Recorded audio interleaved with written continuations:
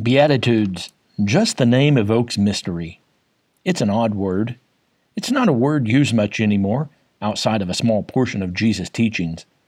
But the word, by definition, simply means a state of supreme happiness or blessedness. We know about happiness. We know what it's like to be happy, happy, happy, to quote the great Duck Dynasty theologian Phil Robertson.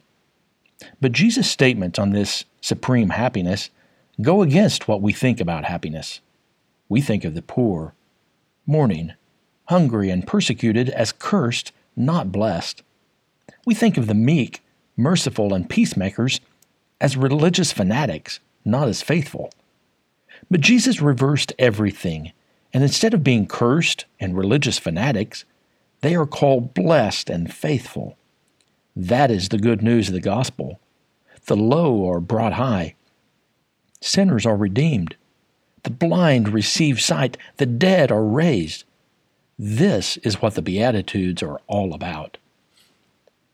Please be aware that because of the weather, tonight's Ash Wednesday service has been canceled. We will offer the imposition of ashes this Sunday during and after worship. Be watching for updates regarding how we will celebrate Ash Wednesday on this Sunday.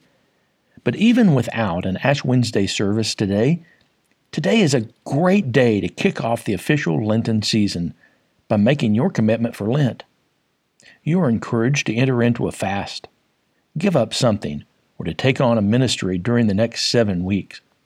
I hope you will commit to studying the Beatitudes with us as we study, pray, and worship together during this important season of the year.